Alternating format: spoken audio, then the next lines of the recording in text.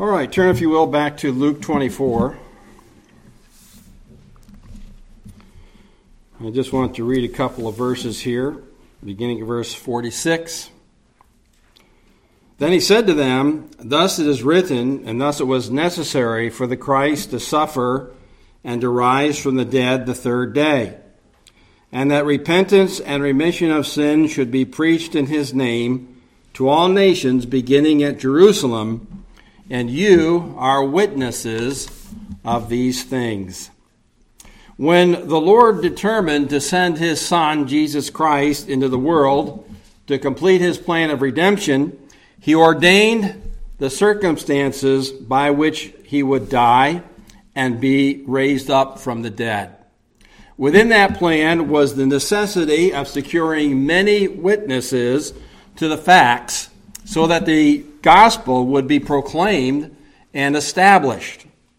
Earlier this morning, we pointed out some of those witnesses of both Christ's death and resurrection. But in the weeks following, well over 500 people witnessed the Lord Jesus Christ, saw that he truly was raised from the dead. It was real, it was genuine. And the witness of the gospel is then indelibly inscribed in the Scripture for us to read and to study today, because some of those witnesses were called to write this information down. Witnesses are necessary to establish fact, to verify events, to substantiate legal documents, to provide testimony in courts of law. And Jesus conveys in these verses that his disciples are witnesses to what was prophesied about him in the Old Testament, to his earthly ministry, to his suffering on the cross, and his victory over the grave. And as a result, they are to preach repentance and forgiveness of sin based upon the completed work of Christ at Calvary.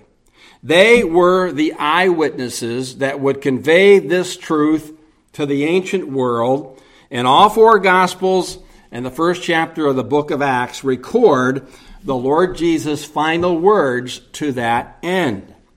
But we must not assume that the apostles were the only witnesses to the resurrection. There were a generation of believers that Jesus intended to witness of him every 40 years or so. The times change, the witnesses change, and these men's testimony was to be believed, to be proclaimed by every successive generation of the church. That's clear in the writings of the Apostle Paul and other New Testament authors. So today we also are witnesses of Christ, who have been redeemed by his sacrifice on the cross. And even though we weren't living at the time of the Lord Jesus when these events took place, we have the record before us. We have the eyewitness accounts, and we can believe them and carry them on to our generation. So how are we witnesses then today of the resurrection of the Lord Jesus Christ? Well, basically, we are witnesses in three ways. First of all, we're witnesses by our belief, then by our behavior, and finally, by our bearing testimony through evangelism. We first bear witness to the truth by believing the record that's been handed down to us. Then, if that faith is genuine, if that belief is genuine, it will affect our behavior. It will change the way that we live. And then finally, we testify verbally by sharing the gospel through evangelism, showing other people what it is they must believe in order to be saved. So all of these are true of Christians in every generation. And this is how we bear witness of Christ's resurrection today. So let's ask God's blessing as we not only remember the truth of his being raised from the dead, but our responsibility to witness to it. Our Heavenly Father, we're thankful again for the truth that Jesus came, he died, he was raised from the dead. Many, many people in the world discount this. They don't believe that it's true. But Lord, we have undeniable evidence in your word, and we have the choice whether we're going to believe it, accept it, or not.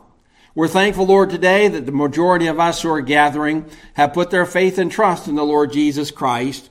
We believe his resurrection, but Lord, help us to be witnesses of it in all these different ways. Bless us as we look through the scriptures and see these points, we ask in Jesus' name and for his sake. Amen. Now we're going to be looking at a number of scriptures today, so keep yourself ready for that. If you'll follow the outline in your bulletin, that will help you to stay with us. First of all, this morning, I want you to understand from the Word of God that we become witnesses of Christ's resurrection by believing its reality. Belief in what has been revealed about Christ's resurrection is obviously foundational to being a witness of it. And being a faithful witness centers on believing what is true and what is factual. Because all people are born sinful, we are prone to believe in that which is false, that which is a lie, that which is not true or not factual. You can believe something is true with your whole heart, but that doesn't necessarily make it true. For instance, in our woke world, you can think you are a woman in a man's body or a man in a woman's body, but that does not change biological fact. You can think that your religion is the true and right one, but your faith in it doesn't make it so. You can believe that you're not as bad as other people, that you're more likely to get into heaven because of that. But of course, that's not based on the truth of Scripture.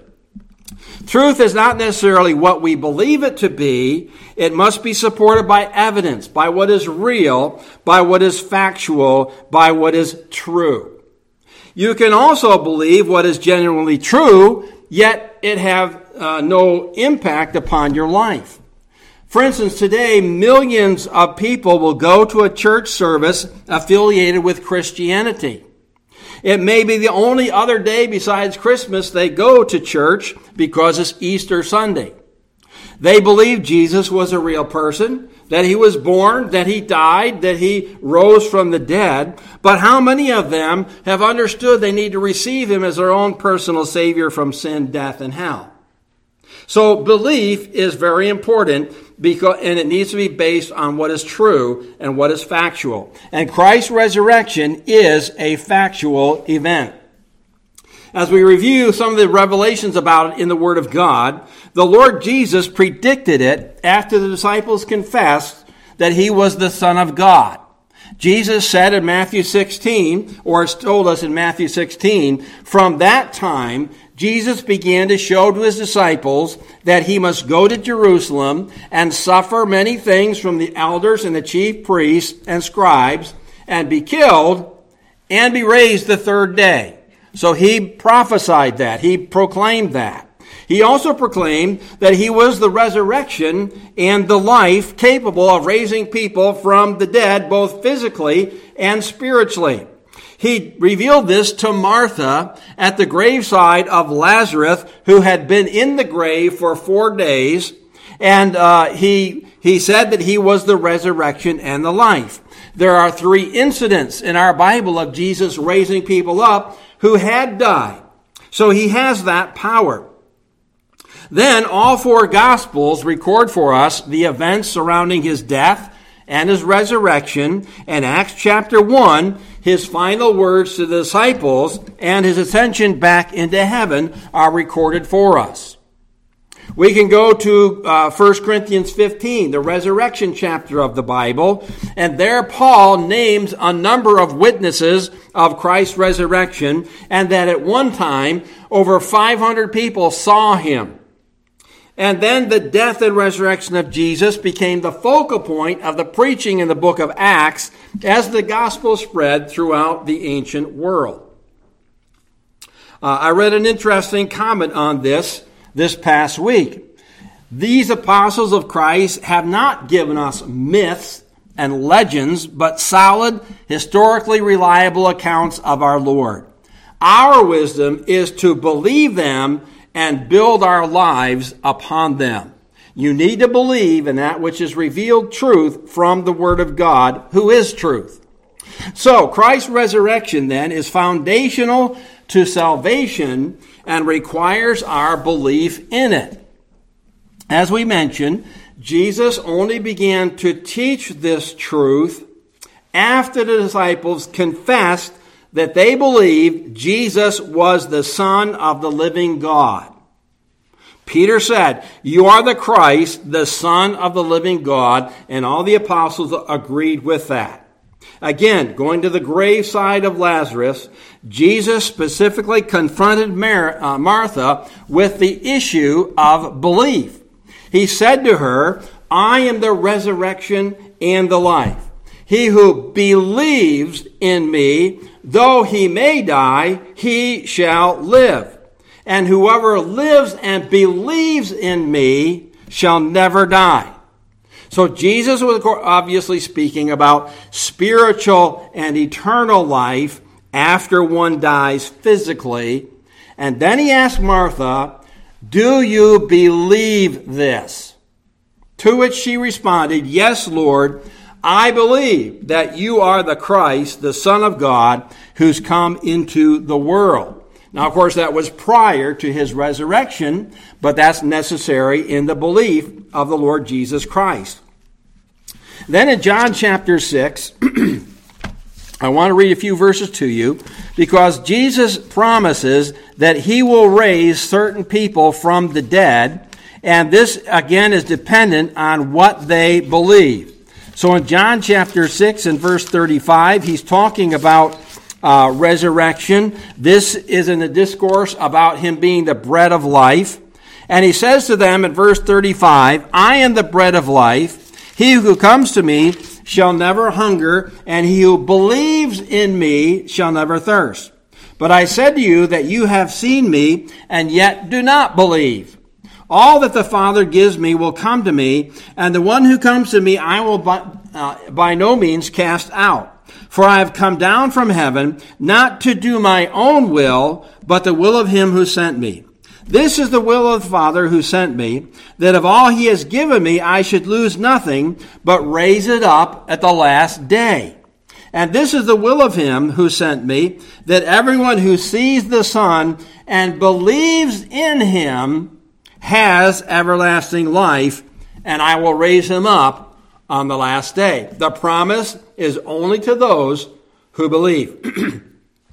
The Apostle Paul alluded many times to the resurrection of the Lord Jesus Christ. This was one of the focal points of his preaching. And in Romans chapter 10, he also connects this with belief in the Lord Jesus Christ and what you do to be saved. So in Romans 10, verse 9, let me read to you. "That if you confess with your mouth the Lord Jesus, and believe in your heart that God hath raised him from the dead, you shall be saved." There again, you've got to believe in order to be saved. "For with the heart one believes unto righteousness, and with the mouth confession is made unto salvation." So belief is necessary to become saved and be a witness of the Lord Jesus Christ. And then the Apostle Peter makes the same connection in the first chapter of his first epistle, verses 3 through 5.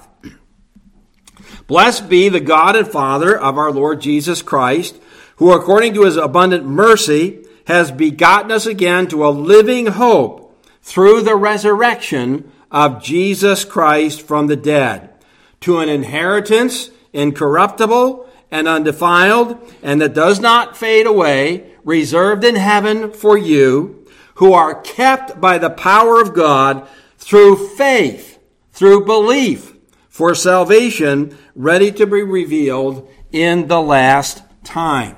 So faith in Christ's death as the atonement for our sins and his resurrection from the dead is the first step in becoming a witness of the Lord Jesus Christ and his saving power. If you don't believe the event actually happened, or if you don't make it personal by putting your faith in it, then it's impossible to be a real witness of who Christ is and what he did. So in the words of the Lord Jesus this morning, do you believe this? Have you believed in your heart that God hath raised him from the dead? Now, what happens after that profession is made? What happens when you do believe the truth about the Lord Jesus Christ? Well, then we become witnesses of Christ's resurrection by our changed behavior. True belief results in changed behavior. Belief is related to the truth of the resurrection. Behavior is related to the power of the resurrection operating in our lives. Genuine belief is evidenced by changed behavior. And this truth in relation to the resurrection of the Lord Jesus is chiefly developed in the writings of the Apostle Paul. So let's take a look at a few of them. Turn, if you will, first of all, to Romans chapter 6. Now, we don't have time this morning to go into deep detail about all these, but when we come to them, you'll be familiar with them if you do much Bible reading on your own. So in Romans chapter 6 and verse 4, Paul's talking about not continuing in sin because grace has abounded. No, because grace has abounded, we can quit sinning. And what he does is he relates this to our baptism in verse 4. He says, therefore, we were buried with him through baptism into death, that just as Christ was raised from the dead by the glory of the Father, even so we also should walk in newness of life. All right? So he illustrates this and he associates this change in behavior with something he calls newness of life. And our baptism is a picture of what's gone on in our soul, in our heart. And we're identifying with Christ's death and his resurrection. Now, what it does when we are baptized, it represents the washing away of our sin through Christ's death, but also our death to sin's dominion over our life. When we go down into that water, we identify with Christ's death and burial. And when we come back up out of that water, we are identifying with the new life we have, the spiritual life we have in the Lord Jesus Christ. And Paul goes on to explain in the next several verses here that our old man or our old self or the way we were before we died was crucified with Christ. In other words, we look at that old way of life as being dead, as being buried with Christ. It no longer controls our life. We've been freed from that sinful lifestyle, and now we're able to live for God, as verse 11 says. Likewise, you also reckon yourselves to be dead indeed to sin, but alive to God in Christ Jesus our Lord. So that doesn't mean we're never going to sin again.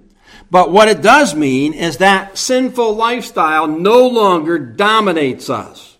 And through this new life in Christ, we're able to control the sinful impulses rather than them controlling us. We can say no to sin through the power of the resurrection. Now, this new life operates through that same power that raised up Jesus from the dead. And Paul cited that in his prayer to the church at Ephesus in Ephesians chapter 1. So let's go there and just read through those verses as well. And this is a great prayer for us to study, to look at, to apply to our own life, and to pray for one another. So Paul is praying for them, beginning in verse 15.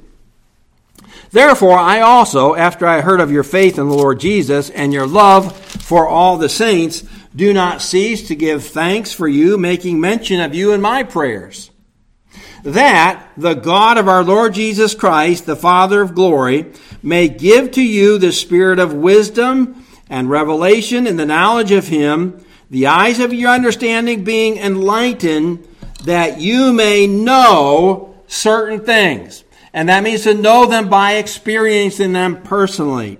that you may know what is the hope of his calling, what are the riches of the glory of his inheritance in the saints, and what is the exceeding greatness of his power toward us who, what? Believe. According to the working of his mighty power, which he worked in Christ when he did what? He raised him from the dead and seated him at his right hand in heavenly places. So what God wants us to do, because we've been saved, he wants us to understand and to grow in our understanding of the mighty power that raised Christ up from the dead. And look at the words he uses to describe that. The working of his mighty power which he worked. All of those are words of strength, of might, of power. Of course, it's talking about the energizing power of the Holy Spirit who resides in us once we become a child of God. So the spiritual power that raised Jesus from the dead is residing in us as well to help us on that process of changing our behavior and becoming more like the Lord Jesus Christ. Now, go over one more book to Philippians chapter 3. Because Paul conveys to us his own desire to understand in a deeper way and to experience more this power of the resurrection. And we see that in verses 10 and 11 of Philippians chapter 3. Now, Paul is talking about the fact that his righteousness is not his own. It is from the Lord. It's not based on the law. It's based on the grace of God. And then he says in verse 10, that I may know him and the power of his resurrection. There it is again. And the fellowship of his sufferings, being conformed to his death, if by any means I may attain or arrive at the goal of the resurrection from the dead. So what he's prayed for the church at Ephesus is his own desire to experience the same kind of power overcoming sin that raised up the Lord Jesus Christ from the grave. Now, this new affection that he has is put into a clearer picture of what it does in Colossians chapter 3. So let's look at this last connection here between the raising up of the believer from the dead and the power of the Holy Spirit with what Paul says in Colossians chapter 3. Verse 1. If then you were raised with Christ, and you were, seek those things which are above, where Christ is sitting at the right hand of God. Set your mind on things above, not on things on the earth. Now, folks, I've got to say, we set our minds on things of the earth a lot, don't we? As a matter of fact, that's probably the controlling factor. We'll sit down, we'll talk hours about politics and nothing about spiritual truth. Our minds of the mind of the old man is set on the world. That's where our affections are. But we learn to begin to set our affections more and more on things above than the things on the earth. Why? For you died, and your life is hidden with Christ in God. When Christ, who is our life, appears, then you also will appear with him in glory. So again, he's saying the changed behavior is going to make a change in our thinking, and we're going to think more and more about the spiritual things of life and the heavenly things of life, and putting away things of this earth that are sinful and carnal. And then he kind of lists some things. So let's just read down through there. Look at verse 5. Therefore, okay, you've died with Christ, right? So put to death certain things that don't belong in the life of Christ. Therefore, put to death your members which are on the earth. Fornication. Our nation is full of fornication, sexual impurity, and it's looked upon as not even being sinful. It's just normal behavior, so go with it. Uncleanness, passion, evil desire, covetousness. It's so easy in our country to be that way. Which is equivalent to what? Idolatry. Because of these things, the wrath of God's coming on the sons of disobedience, in which you yourselves once walked when you lived in them. So here's the change of behavior. You once were that way, but you're not that way anymore. Then you come to verse 8. There's some other things to put away from you, like anger, wrath, malice, blasphemy, filthy language out of your mouth. Put it away from you. This is your changed behavior. Do not lie to one another, since you put off the old man with his deeds, and to put on the new man, the newness of life, who is renewed in knowledge according to the image of him who created him.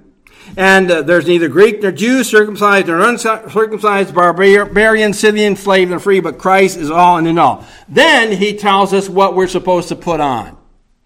When you see a list of things you're supposed to put away, and you do that, that's not just supposed to leave a void in your life. There's something you put on to replace it.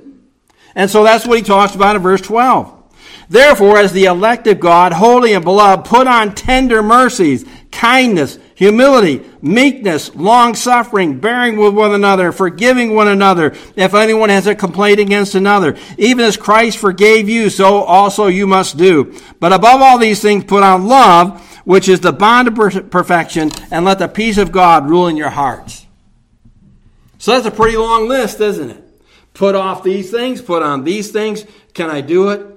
Yes, in the power of the resurrection. Not in my own power, not in my own grit. So what you choose to believe affects your behavior for good or for evil, for right or for wrong. Only through believing Christ's work of conquering death through resurrection and receiving him as our Savior can we develop behavior pleasing to God. And if our behavior does not demonstrate our belief, we cannot be effective witnesses of Christ's resurrection. Instead, people are going to look at us and they're going to say, well, there goes a hypocrite. They say they're a Christian, but he doesn't live any different than I do. So we're really denying the belief we say that we have. So belief produces behavior. Now, the final way that we're witnesses of Christ's resurrection is by bearing testimony through evangelism. In other words, we share this faith that God has given us in Christ, and we convey to other people the truth concerning Christ's death and resurrection and how it can change their lives and give them joy.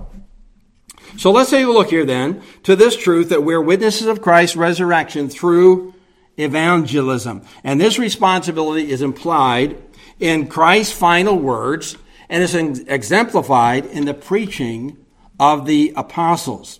So, quickly, since you already are aware of these, we won't spend a lot of time on it. But what are the last words of the Lord Jesus Christ to his disciples? We'll give you a couple of examples. First of all, in Matthew 28, we're all familiar with the Great Commission, right? So this is a mission left not just to the disciples originally. If that was the case, the church would have died out in the first century. But no, each successive generation must take the commission to the world. And Jesus spoke to them saying, all authority has been given to me in heaven and on earth. Go, therefore, and make disciples of all nations, baptizing them in the name of the Father and of the Son and the Holy Spirit, teaching them to observe all things that I have commanded you. And lo, I am with you always, even to the end of the age. So he says, go, teach these things. I'll be with you. I'll be with you until I come again, the end of the age. This is our responsibility. Not just believing alone and behaving alone. We also need to be spreading the gospel. And then that passage in Acts chapter 1, verse 8, the Lord Jesus, just before he ascends back into heaven, same thing. This is the last word that he speaks, recorded by Luke in the book of Acts. Acts 1:8. But you shall receive power when the Holy Spirit's come upon you. They didn't have it yet, but it was going to come in a few days. So he says, you're going to receive power. This power is associated really with the resurrection of Christ. The Holy Spirit's going to come upon you, and this is what you're going to do. You shall be witnesses to me in Jerusalem and in all Judea and Samaria and to the end of the earth. Well, in our day, it's to the end of the earth, isn't it? Back in that day, it started in Jerusalem, went out to Judea, then out to Samaria, then out to the world. In our day, well, it's just out there into the world. And as I've mentioned, the task of witnessing for Christ is to every generation of the church. And you know what? You can do this where a pastor, one man, cannot do it. You can do it at work. You can do it at school. You can do it in your neighborhood, with your family. There are places that you can go, nobody else can go. And we need to think along those lines.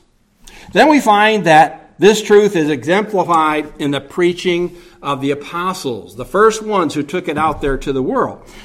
Now, in Acts chapter 1, they recognized their responsibility to be witnesses of the resurrection. And that kind of came out in the first book, chapter of Acts here, when they realized they were one man short. There's only 11 now. So they need to pick another one, and this one has to have certain qualifications. And we're told here in verse 21, therefore, of these men who have accompanied us all the time that the Lord Jesus went in and out among us, beginning from the baptism of John to that day when he was taken up from us, one of these must become what? A witness with us of his resurrection. So when they selected this 12th person to take the place of Judas Iscariot, the one who betrayed Christ, he had to be a witness of the life, death, and resurrection of the Lord Jesus Christ. Now, in Acts chapter 2, we have the first sermon preached. That sermon, we're not going to read it all, begins in verse 29, and it goes down to verse 39. And Peter is quoting from King David that the Messiah would not see corruption. That connects him to the crucifixion and resurrection of Christ. He states in verse 32 that the apostles are witnesses of these things. This Jesus God has raised up, of which we are witnesses. And then he calls upon the people who cry out, say, what must we do? He says, repent and let every one of you be baptized in the name of Jesus. So they need to come to Christ, believing all these things that we talked about this morning for forgiveness of sin. You go to chapter 3 and chapter 4. A lame man is healed. That lame man comes to Christ. And the apostles say it's not through their power, it's through the power of the Lord Jesus Christ. In chapter 3 and verse 16, they say, in his name, Christ's name, through faith in his name, has made this man strong, whom you see and know, yet, yes, the faith which comes through him has given him this perfect soundness in the presence of you all. It's through the power of the Lord Jesus Christ this takes place. And the previous verse says, we've been witnesses of these things. And then in Acts chapter 4, verse 33, and with great power, the apostles gave witness to the resurrection of the Lord Jesus, and great grace was upon them all. Now I want to close with one other passage, and that's Acts chapter 8.